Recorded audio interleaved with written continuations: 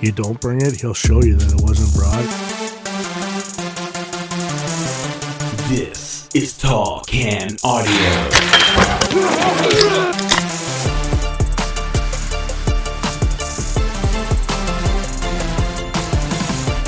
It is the first full week of June, which means it is also Week 1 in the CFL. I know you're as excited about it as I am. It is also Pride Month. We say welcome everyone inside the TCA studio here in beautiful Bytown, Canada.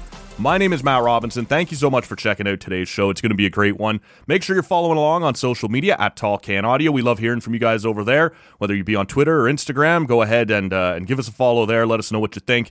And make sure you are subscribed to the pod wherever you're hearing us right now. We will have tons more CFL content throughout the season.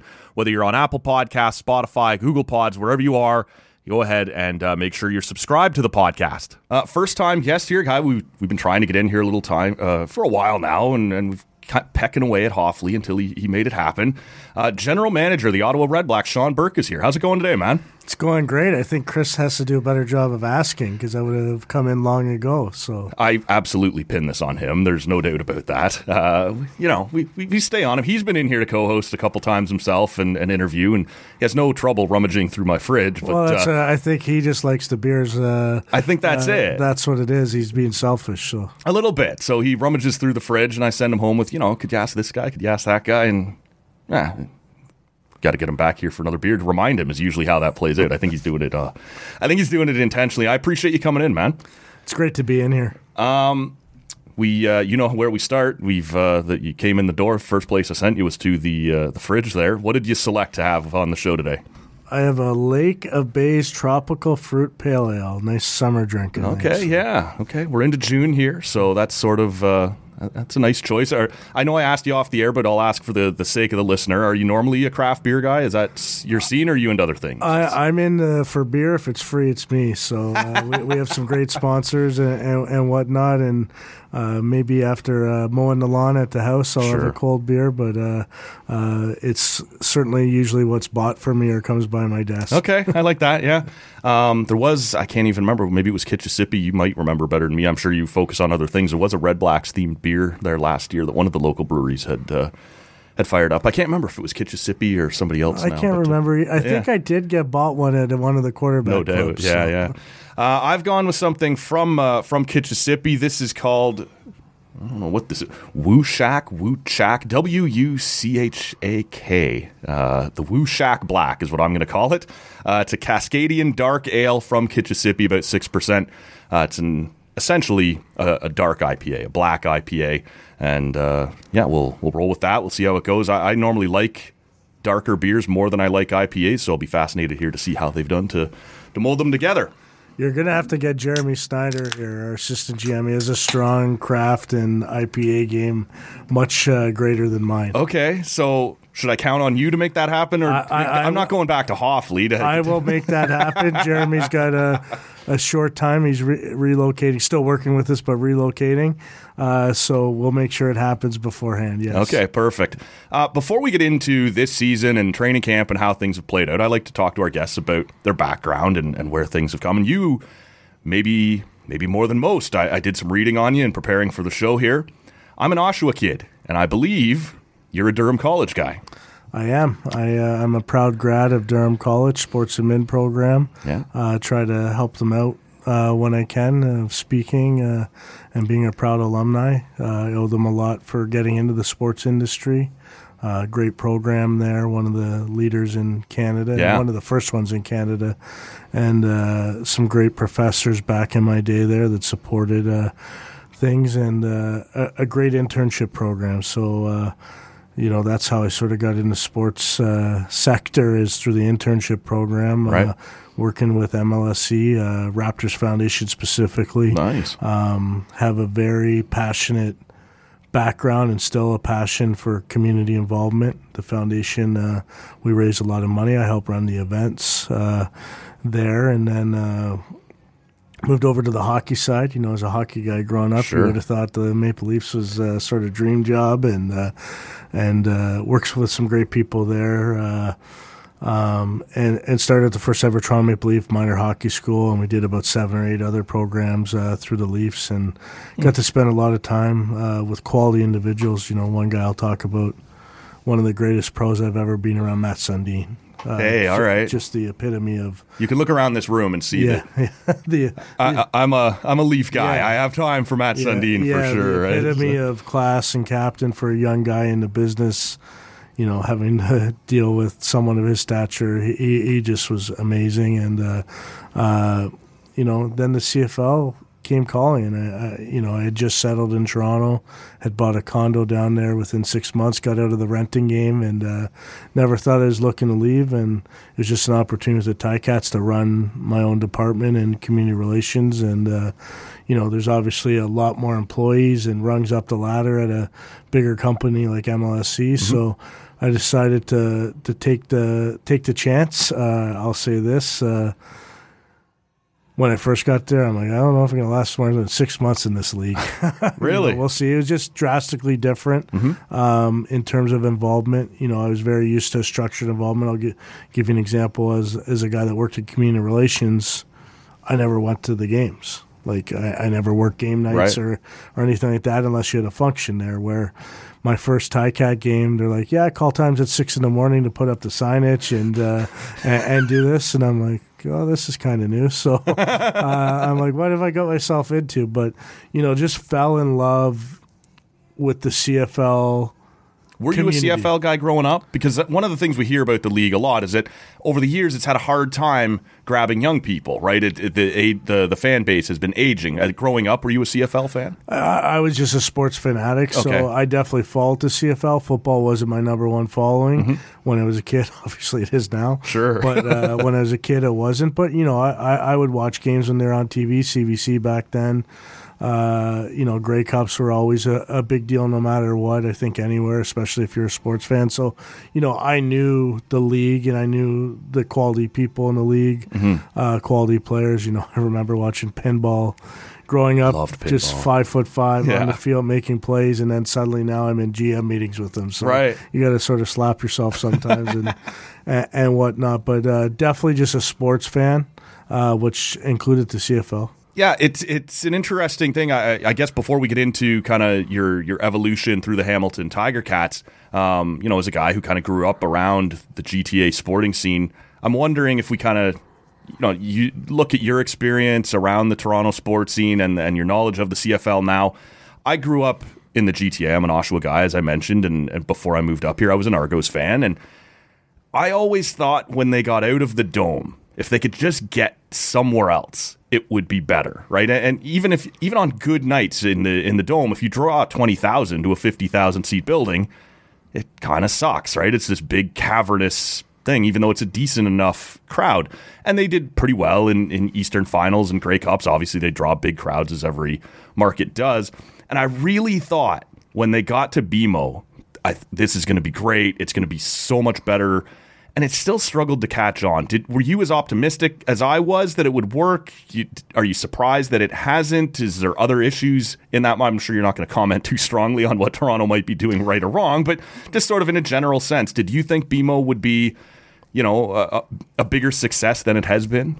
I think they're getting there. It's a work in progress, and I think you've seen some changes the last couple of years. I have a great deal of respect for Chris Schufeld's a guy that basically is the second in command below Bill Manning with the Argos, and I grew up in MLSC with them and whatnot, and obviously talked about pinball already. Sure. There's just so much attractions in Toronto that you're competing for attention of everyone, but I think the Argos have such a passionate fan base. It might be smaller than they hope, but they're people that you see. Obviously in Hamilton we played them a lot, and they're arch rivals, and you get to know the true fans there. And I had some friends that played for the Argos before I got into the business that I was going to Skydome at the time and watching their games, and same thing, like they're small and mighty, and I think they're on the way. Right. I think the interesting part of your Skydome question is now the sporting industry has changed. Like, it's now an event. not just a game. Right. Like you see it at our stadium. I think our company does a fantastic 100%. Job of making it an event for young people. The reality is, lots of people come to football games that don't want to watch for 3 hours straight in their seats. They want to mingle. It's their time wander out. Around, run into somebody from work or an old friend. Exactly. And I think you're seeing the Jays just did a huge renovation at Skydome. Well, that's what we're already doing here. That's what was already done in Hamilton with Tim Hortons Field. There's so many social areas of the stadium that if Skydome was that 20, 25 years ago, it might have drew more and went from there. But, I think the biggest thing is you just gotta work the market, and they work hard in that market. There's just a lot of competition in Toronto night after night, from concerts to theater to restaurants to other sporting teams, and they have to work through that. So you end up down the highway with the Tiger Cats, and you said that the Allure was kind of running your own department, kind of right out of the gate when you got there. Tell us about your sort of evolution through that organization, because you held a few different positions there. Yeah, I think the biggest thing as a young guy in this industry, having someone believe in you is a huge thing. And Scott Mitchell, CEO, part owner of the Ticats now, clearly saw something in me at some point that was a strong belief. We had a connection that helped me get the interview for the community relations job, but we didn't know each other. I just put my head down, but I knew I had to learn the game of football. I didn't know it like hockey, especially the CFL, and I was fortunate enough that, when you're working in community relations, a lot of your work comes towards the end of the day when players are available. They can go to events, they can do this, and I put a lot of time and effort to make sure I was being seen every day at practice. So that connection to players, I wasn't just the only time they saw me was when I was texting them or asking them to show up do at something. But by being at practice and seeing every day, I learned the game, and then I was fortunate to have two CFL Hall of Famers, legends, and people that aren't with us anymore, but near and dear to my heart, Ron Lancaster and Angelo Mosca, as community ambassadors for us. And Ange, probably I learned more of the league media side of things, branding. His persona was bigger than life. It was amazing. He was ahead of sports marketing by 20, 30 years.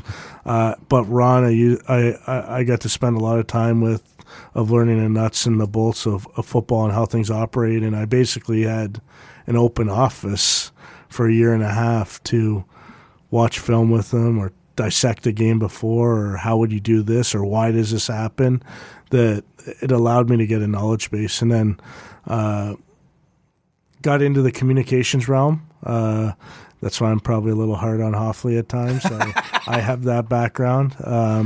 Hoffley, when he was setting this up for us, he said that you'd take a couple shots at him. And I said, well, if he only takes a couple shots at you, he'll be in second place. People taking shots at you.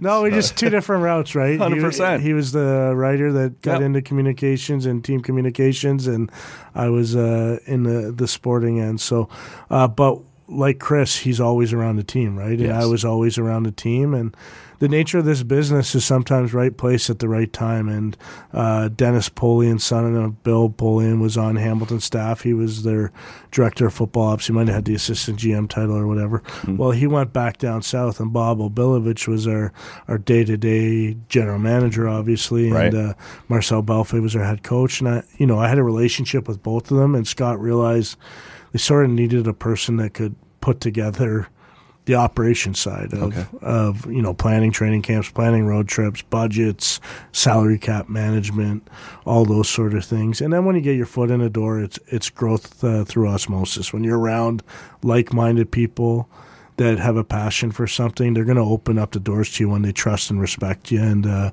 it quickly turned into me helping with scouting and me helping with whatever they needed. And I just continued to grow and grow. And, what I would say is, when regime changes happen, sometimes it leaves some people to be replaced that don't necessarily have to be replaced.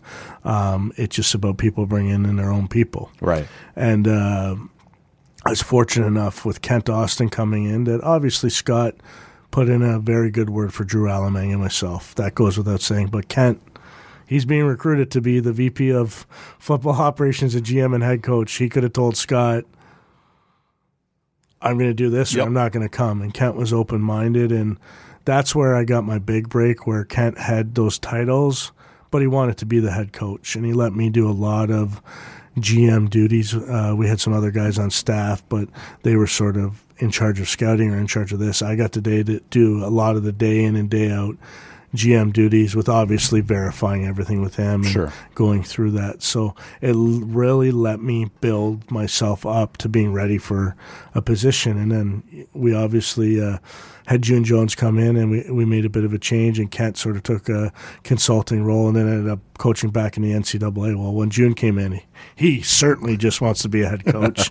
And Scott let Drew and myself sort of run with the personnel operations end of things, and Drew kept his focus mostly on the Canadian side, and we both together developed sort of what we wanted to do scouting system-wise, and I represented the team at a general manager level for a couple of years without the title or anything. So I got to grow in those boardrooms, get to learn how that operates, and I think it really, when I came in for the interview, I'd already interviewed in Montreal previously, and was able to secure an offer for that job, and it just didn't work out time and place at that point.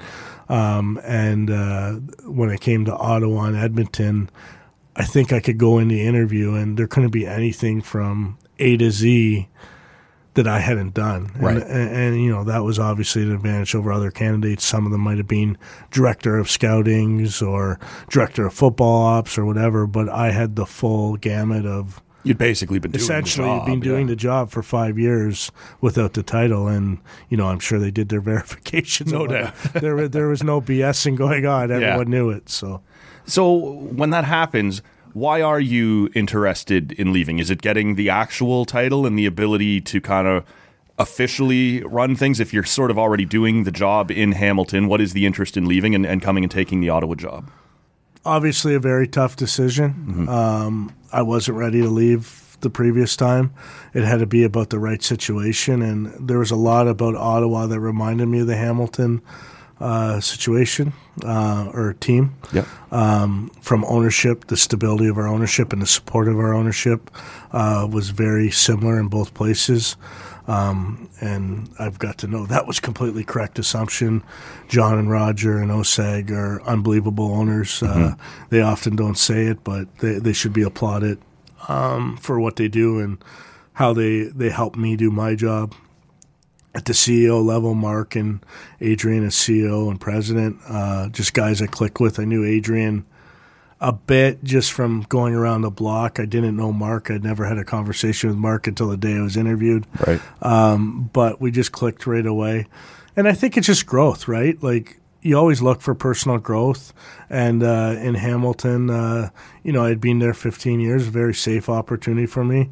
Scott Mitchell's one of my best friends in the world. Like, we don't talk every day like we used to, but 15 years of my life, I probably talked to him more than any other person in the world, right? So, but I wanted to expand. It's personal growth. It's a new challenge, and I just thought this was the perfect opportunity for me. As you're going through that interview process, and maybe this is an odd time to inject this into the conversation, but I am curious, as someone in your position, how you feel about this. The Red Blacks are also starting this web show called Behind the R, and it's taking CFL fans and giving them more access than maybe we've ever had. And, we've talked about that show quite a few times on the podcast because it's been incredibly entertaining and very well done. Is that intimidating to you coming in? Like, this process is already underway and I'm being interviewed, but like I'm being interviewed with cameras running. Like, most people don't have that happening while they're interviewing for a job. Did that rattle you in that moment? So Mark and Adrian were very coy. I thought the cameras running so they could reflect on the interviews. Okay. And sort of the information came downward after. Okay. They definitely asked can we put some of this on a video announcing you? And then suddenly, after the contract was signed, it turns into, oh, by the way, we're doing this. Yeah. But in all honesty, it's something that's needed in our league. 100%. Having the media background, it didn't bother me. But if you look, like, there's some things we talk, like, how long has NFL films been going on? You know, how long is all that stuff been going on? On the frozen tundras of Lambeau Field. You have coaches being interviewed on the bench of hockey games. Yeah. Like, you have the days of arguing about a camera in a locker room are ridiculous, right?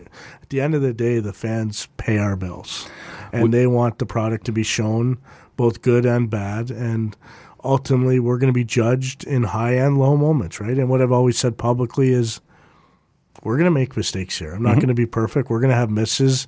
If we can have more hits and misses, we're going to be better at our jobs, especially scouting-wise. But the reality is every guy that we think is going to be great up here isn't going to be great up here. Sure. We don't know what's going on in their life while they're up here. We don't know what could occur injury-wise. There's a million different things that go in it. You just try to get as much information beforehand to know you're making the best possible choice of who you're bringing in, and then you let the sort of cards fall where they fall. And I think the big thing in this business is when you made a mistake, moving on from the mistake and not holding on to the mistake. Stop doubling down on it, right? Yeah. So we've had Joshua O'Connor in here to talk about the show. He's, for those who weren't around for that, he's the guy who's created this Behind the R, and it's been fantastic. We asked Hoffley when he was in here for season 2, I guess, what kind of a nightmare it might be for him as the PR guy, where he turns around, I wish there wasn't a camera in that moment, or what. As you're trying to do your job, you know, obviously it was sort of sprung on you during the interviews, but once you are here, and it seems like you have sort of embraced this, but how often do you turn around and Josh is right there with a camera and you're kind of like, he's very good at hiding them. They're, I didn't know until about game 4 that they were in the GM box hidden. Okay. So it's not like he's standing in front of you. No. There's the odd time like free agency and draft and everything that he is. But, what it comes down to is trust. You got to trust the people that you work with. And my expertise isn't putting together Behind the R. Sure. That's Josh's. Is there some stuff that I've squashed at times? Absolutely. I think probably the second phase of it after the year, we had to be a little more careful, but we let a lot of raw stuff go too, and it's a delicate balance between the two. But I have to trust my head coach to be a head coach. Yep. The head coach has to trust his coordinators to be the coordinators, and the coordinators have to trust the position coaches to be position coaches, and it goes that far for Chris to do his job as the director of communications, and Josh to do his job. So I know at the end of the day what Josh wants to do is highlight us in the best possible way, 100%, and make it a great product. So extreme amount of trust. Bob has a ton of trust. I feel bad. I think everyone thinks Bob swears a ton. I'm definitely the more vulgar one. Bob is not nearly. You just get him in the emotional moments. Where I'm probably the one that uses the certain words that people love hearing a little bit more than him. When I have a conversation down the road with my family about not swearing, they might throw that in my face, but that's okay. Well, that's how, I know you're a man of all sports. I'm sure you saw the very first Road to the Winter Classic, right? Bruce Boudreau just lighting up the locker room there on HBO and swearing all over the place. He said his mother just tore him apart right when she saw him on television, and maybe wasn't my finest moment. Funny enough, the draft one last year, Brendan Taman's mother called him, and she watched it from Saskatchewan and gave him shit for swearing. Yeah, so, I bet. Yeah. Last year, you had to make a difficult decision in letting go Paul LaPolice. And, it had been a rough stretch. He came in at a difficult time. Things got delayed with the pandemic, and the team has sort of struggled since then. And I think that has sort of probably already been debated to death by CFL fans. But I'm curious why Bob Dice was the guy that you chose to replace him with. And by all accounts, he's someone who's universally respected by the players, and that obviously gives you a leg up. We hear all the time that this is the type of coach that players want to run through a wall for. But I know you would have considered other coaches. You would have considered alternatives. Why was Bob Dice the guy to install? I know when I made the decision, I said what we'd be looking for in a head coach. There was 3 huge things. 1, ability to lead. 2, game management. And 3, the staff they'd bring in. Right. And when I looked at those 3 things of what Bob was bringing to us, I knew he was the right guy for the job. I knew I got a sneak preview of some of it during the year, even before the coaching change was made, but even more after of who he was. But the funny thing is probably out of a good majority of the head coaching candidates, we interviewed 7 or 8. He was probably the one I had the least amount of time or relationship with. Really? Before last year. Yeah. Before last year, sure. I'm not a big on-the-field guy before the game. A lot of guys like to go out there and BS with their colleagues or whatever. Yeah. I'm like sort of in game mode, man. I'm like the players. I want to punch the guys in the face, right? Like I love them after, but we're competing that night, and I'm there to do a job. I can't really change anything either. Like everyone's like, "Oh, what do you do on game nights?" I'm like, watch. They're my slowest nights. Yeah, Between the time we set the rosters till after the game, I can't really do much. I can't change it, right? Yeah. Like I'm not going to go in the booth and say you should be doing this, this, and this. So it's my time to sort of just sit back and go from there. But I just don't do a ton of the field stuff. Trying to get a bit better. There's obviously our owners are on the sidelines before the game, and they're not in the offices day to day. So I try to get down there and I try to see just what's going on with our players, but I still don't like talking to the opposition a ton. But we sort of hit it off when I first got here. I think he respected how I tackle things head on. We're both probably wired the same way. We have a love for players. I think all coaches do, but we're also not afraid to hit them with the truths too. And I think that's why we're respected so much is because they know we care about them, but they also know we won't sugarcoat it. Yeah.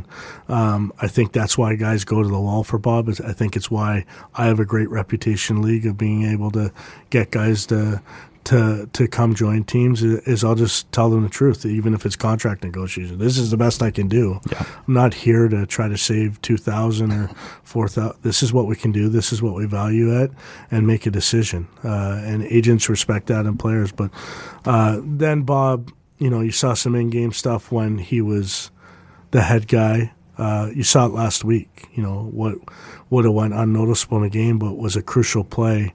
Was Keaton Brugling drew the pass interference down at the 4-yard line, and we were running downfield, and we had the wrong group in for what we wanted to do, and Bob in the moment just called a timeout. And some coaches wouldn't call, I have to save a timeout for my challenge or the end of the game or whatever. What's more important than scoring 7 points in a game? Right? Like, you only get down there so many times, and he made that call, and it's a preseason game, and it's the right thing to do, so it's not going to get highlighted, but that's what you're looking for. And if you looked at our team last week, we call it situational football. When you're on the goal line of your own goal line, getting a couple first downs, sure, you're going to punt maybe, but you get off your goal line that you don't have a short field. We did that well. When they scored, we responded well. Those type of things are what I'm talking about, where a head coach makes a difference by having a plan, scoring a field goal before halftime. And then the third thing was the staff. And, we started talking about the staff, and nothing's secure until you have the head coach. And then you have to secure the coordinators. Yeah. But I thought he did a great job of the staff. They have us well prepared. The players buy into what they're doing, and it was just an excellent process. The last thing is what impressed me about Bob. He was our interim coach. He's been here for a while. Yeah. And he respected that I want to go through the full process of interviewing guys. I wanted to treat him the same as everyone else. He wasn't skipping to the second round of interviews. He wasn't not coming in for the last round because we didn't come across as entitled. He went through every process. He didn't get bothered by it.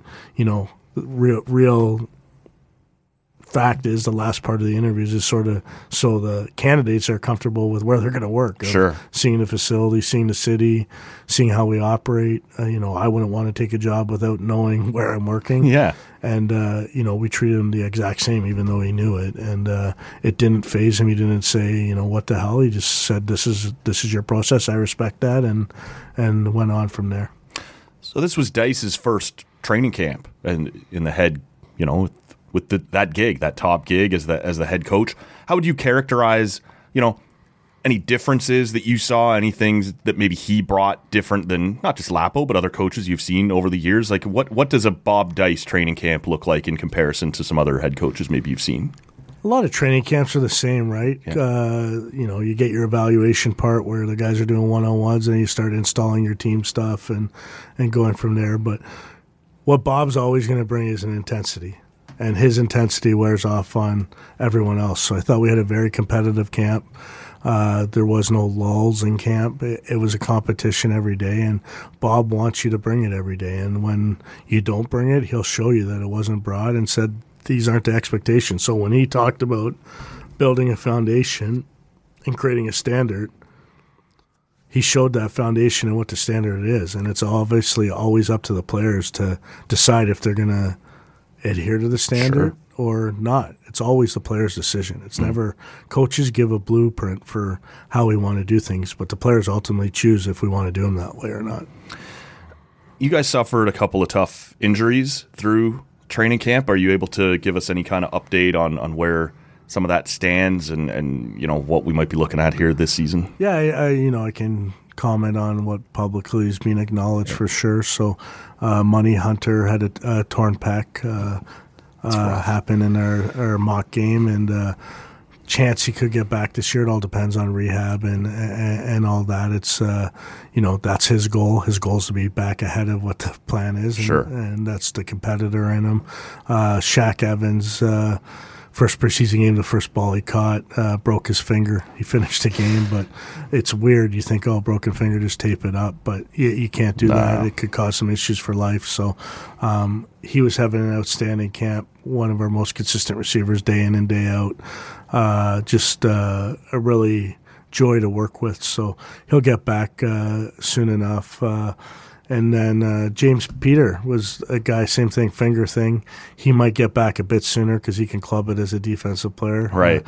Not really relying on him to catch the passes. But as a local guy, second-round pick, he was becoming a difference maker on special teams. That first preseason game, he definitely stood out. So, I think we have a few more here and there, but most of them are of the short-term variety. You just try to get through out of camp as healthy as possible. That's the reality of things. It's a necessary evil. Sure. I don't know how to ask this. I was going to say, are you surprised? But you've been kept in the loop, obviously, more than any of the rest of us through the whole process, that Jeremiah Masoli not ready to go for week one. I think a lot of us sort of thought that, it was a pretty devastating injury on a horrible cheap shot hit that he took last year. And it was, awful that, there's your starting quarterback for the year lost. And I think as fans, you just sort of assume, well, we'll see him for week one next year. Obviously, he's been through some things, and this has been tough. Are you surprised, disappointed? Like, how would you characterize that this is still a question mark as we head towards week one? Not any of it, because I've had the front seat to it. Yeah. So, I think when Jeremiah is ready, he'll probably tell the complete story of what's gone on. But, guys have heard glimpses of, he did have a couple infections. Yeah. So those set you back a good chunk of time 100%. Each time, literally in a hospital bed for 13 days where, losing weight, can't do anything, can't start rehab, any of that stuff. And there's been a few other things. So, to me, it's about who Jeremiah is as the person and what he means to the organization. There's no timeline for me for that. Our guys, if you went down there as a whole to every guy on your team, and it's even new guys, they know right off the bat, like, Jeremiah's held in such regard. Right. He's had a training camp where he has got him back. He's played a lot of reps. We're going to make a decision soon here on week one and go from there. But for Bob and myself, it was always just part of the plan. We want Jeremiah to play when he's physically ready to play, he's mentally ready to play, and he can be our quarterback for a large chunk of the year. If that means week 1, great. If it means week 2, great. If it's week 3, great. If it's week 6, great. Yeah. It's one of the reasons why we made it a priority to make sure Nick was our backup quarterback, to have that covered. We think we can win football games with Nick and take it from there. You guys have had a pretty competitive camp with quarterbacks kicking around, like some guys really making a name for themselves and or standing out that maybe we wouldn't have expected. It's been quite competitive down there at that position. Yeah, our hope. I'll start with Nick first. Yeah. I obviously talked about Jeremiah's journey, and from week 1 of camp of just doing some scally and very little to doing a lot of team reps last week and the week before. So we sort of know where he's at. But Nick, I think, having a full off season with a team, not switching teams during the year, being settled, not having to move again, all that. He just seems very settled. And he had a great training camp, fantastic training camp.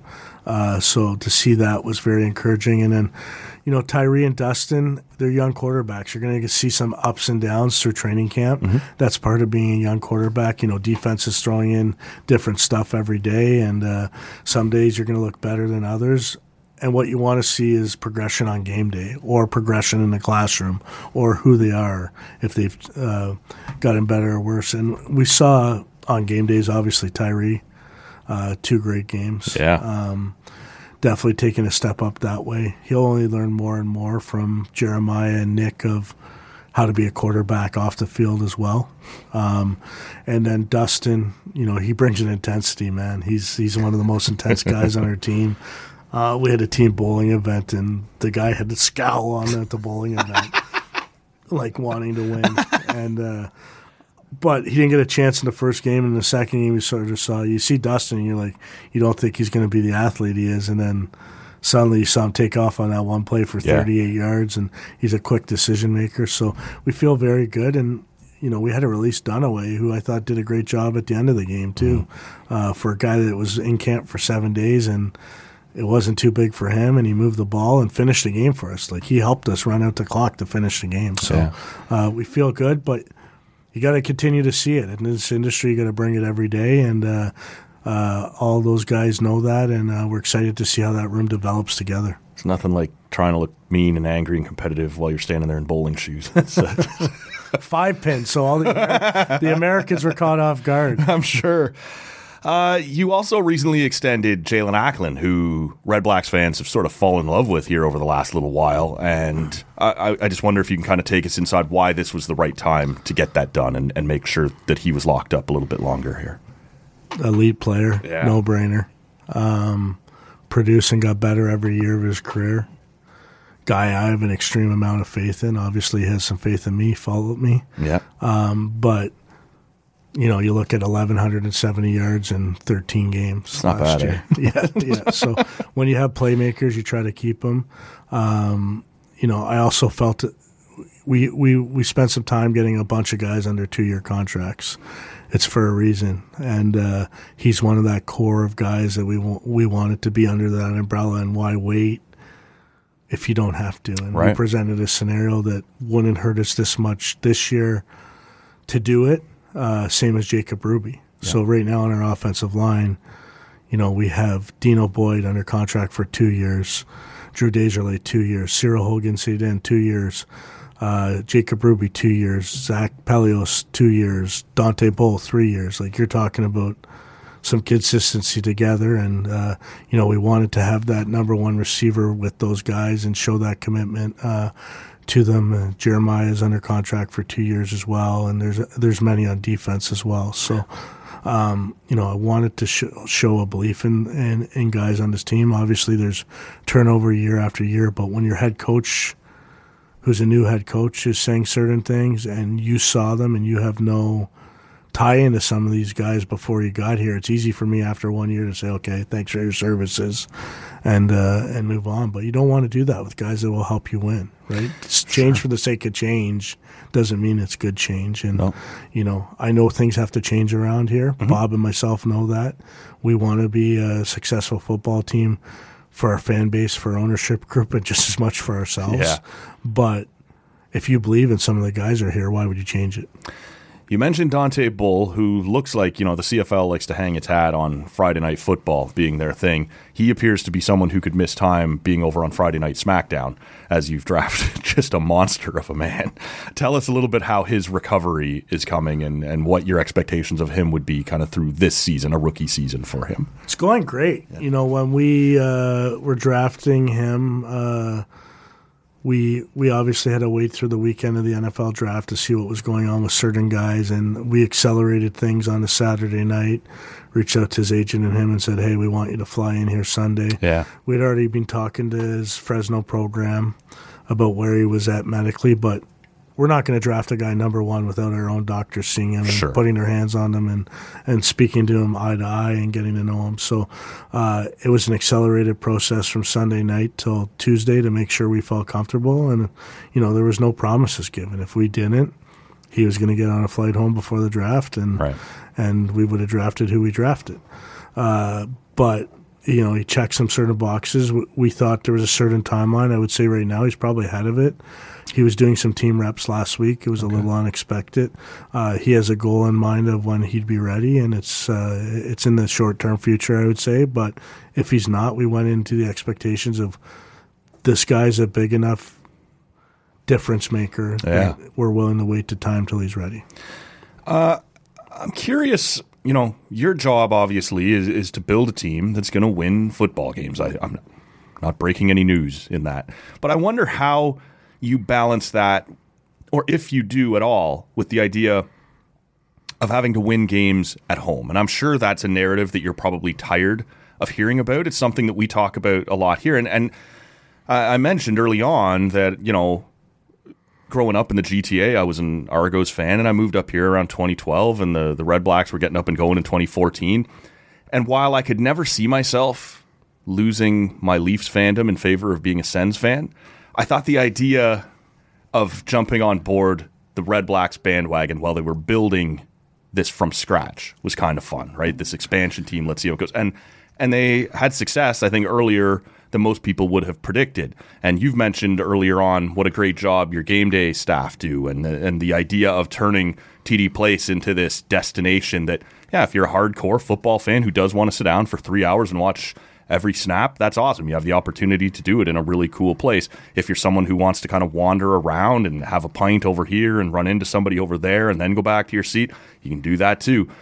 We give a lot of credit, and still to this day, while REDBLACKS fans are frustrated with the results, almost universally, they're still sort of like, it's still fun to go down there. But at some point, they're going to demand wins. And I just wonder how you balance it.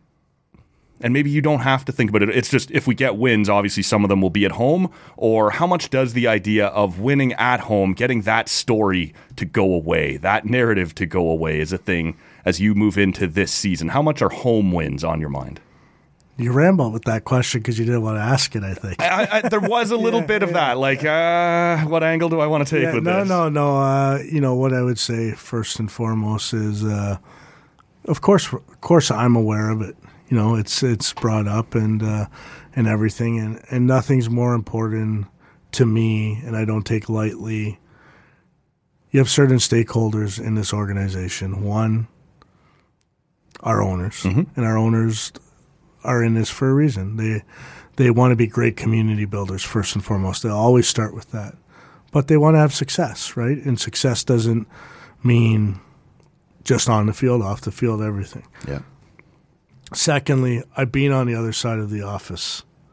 I know what it's like to work on the business side of things, and it's a lot easier to do your job when the team's winning than losing. And more importantly, I know all those people could probably have higher paying jobs doing something else, but they love what they do. And I respect the hell of them for doing it. And Bob and myself know we carry the flag for them as well. Right. And then obviously the fans. And at the end of the day, this is a gate-driven league. Mm-hmm. Our sponsorship money, TV deal and sponsorship has increased since I began in the league, but it's still a gate-driven league. Without the fans, our league doesn't exist. You saw that in the pandemic. We couldn't have gone through another season with no fans and whatnot. And the fans deserve a winning product. So in that side, it's not lost on me. But you can't build a team that wins home games versus road games. Yeah, it's just build the best and team. when you're in football, each week is a different battle. Right. I have a rule: 24 hours, win or loss. You have 24 hours to either celebrate or get over it. I think now it's turned into 12 hours for me, but that's okay. But when you're talking about last year's record in my head stopped at last year. Right. And when you look at our roster, speaking about it today with people, the reality is we probably have half a new roster on our game day roster for this coming week. We have half a new coaching staff. Those people had nothing to do with it. Some of them have won Grey Cups elsewhere. Some of them were rookies that were in college, whatever. So you have to be careful of mentioning it too much to them because they had nothing to do with it. Sure. Some of us did. I have my part in 1 year of the home record. But I would say the reality is we know we have to win home games. To win your division, to win the right to host home playoff games, to have an easier road to the Grey Cup, you have to win home games. And the reality is we were a team that went 4-5 on the road. Most bad teams don't win 4 road games. Right. We lost however many games, like I said, I watched the season after the season, but lost a lot of games by 1 score or less. I think we saw progress in the excitement of our home product last year with a majority of the time. There's a couple games where we really struggled, but a majority of the games, those were exciting football games that we were in to the end. But that doesn't matter. We have to change the narrative here and play good football at home. That's where it starts. You have to win home games to win divisions, to have the best chance to go to Grey Cups. And that's what our goal is each and every year. So you have you've put together, as you've said, a roster with a lot of new names on it, some guys that maybe Red Blacks fans aren't going to be as familiar with. Give us 1 or 2 names that through training camp as we head towards week 1 here in game 1 that maybe fans aren't talking that much about that you think have made a bigger impact in camp that we're going to notice right away. Give us a name or two that you think fans are going to become very quickly attached to this year that we don't already know a lot about. Offensively, he played at the end of last year for us and had some great stats, but Justin Hardy. Yeah, okay. Yeah. Had a great training camp, just a consummate pro. Think he's going to have a really good year as a receiver. Drew Desjardins. Yeah. Without a doubt. Brought him here for a reason. Type of player he is and everything. So those are 2 on offense. Defensively, our global pick, Tayala, if I'm saying it right. He's going to be on our game day roster, and he's going to get significant snaps. He's a good football player. Right. In a rotation, he's not going to play 60 out of 60 plays. I think Bryce Carter could take a jump as a defensive end. Obviously comes because of Praise Martin and Okuike getting injured and not being able to pass the medical. Mm-hmm. But Bryce could take a jump here. And just excited to see units as a whole. I think you saw it with our defensive line, like the collective group of the unit made it strong. And, he's injured right now. I don't think he'll go this week or the second week, but Joe Von Santos Knox have a lot of belief and faith in him, both on and off the field, and just want him to get healthy to be able to help us when he's available to play. Yeah. It's an interesting looking roster. There has been some turnover. I think the offensive line obviously has been reinforced. When you have a starting quarterback coming off an injury, that's going to be crucial, right? His trust in those guys. I guess maybe the one last thing I would ask you about before we let you go is we saw some things. I kicked off the show mentioning Pride Week. We saw some things. I'm not sure how much time you have during training camp to be following other sports. Are you a Blue Jays guy at all? I don't follow it. Fair enough. But I know what goes on in the world. Right. So you saw the Anthony Bass story last year, no doubt. And one of the interesting things that comes out is I think one of the things that frustrated Blue Jays fans was this guy is already bad at his job, right? He hasn't been a very good reliever this year. And now he's making the organization look bad. And bringing negative attention to their sponsors and things like that. I wonder in your position with the Red Blacks, how you might sit down, and if you could just hypothetically take us inside a situation like that, and how that situation is different if instead of it being Anthony Bass, a fairly disposable reliever that they didn't let go but could have, and if it happened to have been Bo Bichette or Vladimir Guerrero Jr., one of your superstars who is, you know what I'm saying? Like that internal debate between two guys who have said the exact same thing that have offended an awful lot of people. One's fairly disposable. One is a superstar that your organization is obviously not going to let go of.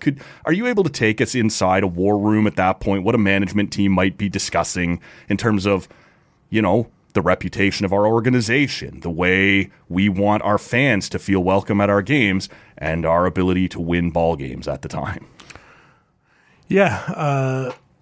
First I would start with everyone in this league knows Orlando Steinhauer and myself are very close. We worked together for 9 years, and I've learned a ton from him, and hopefully he's learned a little from me. But one of the things I did learn is the key of communication in any relationship, and that includes a GM-coach relationship, GM-player relationship, organization-player relationship, whatever. So it starts with the organization. Right. And, what we do on day one of training camp is have a team meeting and sort of talk about who we are. It's not rules. You can't have rules. Right. Like, if you need rules, you have the wrong guys. Yeah. Right? So it's who we are. And, it's fitting that our saying this year is all in. Yeah. Because, Bob's always said that for as long as I remember, and he actually told the story of how it started at training camp. But that's one of the mottos of our organization is we're an all-in organization. We have a diversity committee that Bob's actually on. And we definitely let the players know that we're going to be active in causes in the community, and they know that going in. And when you have the leadership you do of the players that have been a part of things and know who you are, they set the standard for the rest of the players coming in. Right. And you're always going to have situations. The reality is everyone thinks a GM's job or a head coach's job is to either write up the plays or approve the plays or sign the players, and we're managing people every day. Yeah. That's what we're doing. Yeah. Like 75% of our job, we don't know what's going to happen each week because you're working with 100 different people, with coaches and staff. Just think of any 100 people in the world. Someone's always got something going on. Sure. Either in their head, themselves, their family situation, whatever, right? So our job is to manage those people and make them feel that they're supported and can still produce on the field. And we have situations throughout training camp with that. Situations already this week, right? So communication is the key to it. So for me, it would be my hope is we've had strong enough leadership from myself, from Bob, that if someone felt a certain way, we would come in and have a productive conversation that I'm not caught off guard by it. Right. And we can talk about it collectively together. And, I think I learned a lot in COVID of Didn't we all? Yeah. There's certain things that people are going to stand for and not stand for, right? And at the end of the day, if it's a non-negotiable for them, you're not going to change their mind. All right. You can try to give them different perspective, and you have to react and say your perspective and how it makes you have to work on things and deal with things and the impact it can have on not only myself, the entire organization, and see if you can get to a common place, right? That's what you want to do at the end of the day. So, no organization is going to be perfect. We make mistakes every day. I try a lot of opinions, right? Yeah. And it's not so much that Anthony Bass is a different opinion, right? It's that, that was a hell of a way to voice it, right? Like that was, So that's all you can hope for. Yeah. But at the end of the day, surprises are going to happen. But I know what our values are as an organization. I know what's important to our organization, and we try to relay that to our players. And I think our players hold themselves to that standard. We have a lot of great guys in this league that are supportive of many causes. I know Nate was heavily involved in the discussion at the start of Pride Month last week. And when you have leadership like that, the guys see it. And he's been in here before. Love that guy. Yeah. So, it's when you have that communication, that starts to allow conversations to happen freely and make decisions together and come out collectively as a win-win for all parties. I know I speak on behalf of all Red Blacks fans. We're ready to get going, right? Like, I don't know what it's like for you at camp. I know you're busy. I know you're making decisions. I know whatever, but I got to imagine you're chomping at the bit like everybody else to get the real games underway at this point, right? Yeah, like I said earlier, necessary evil sometimes. Yeah. The coaches obviously know it's very important for implementation and building the team, but, at some point you're sitting back there, we just want to get through training camp to play games that matter and get through it healthy, right? That's 100%. Half the battle. So excited to see our team, have a lot of faith in Bob as the leader of our team. I think we have a core group of guys that want to play the brand of football that we want to play, and I truly believe when you play that brand of football, you give yourself a better chance to win games. We're looking forward to it. I can't tell you how much I appreciate you making some time. I know it's a busy week for you. I know you got a lot going on ahead of your Week 1 matchup here. Thank you so much for coming in. Thanks so much. That is General Manager Sean Burke of the Ottawa REDBLACKS. We'll wind down this episode of the Tall Can Audio Podcast here. My name's Matt Robinson. Thank you so much for listening. We'll see you all next time. The hell is that? Number one bullshit. Why are you so pissy?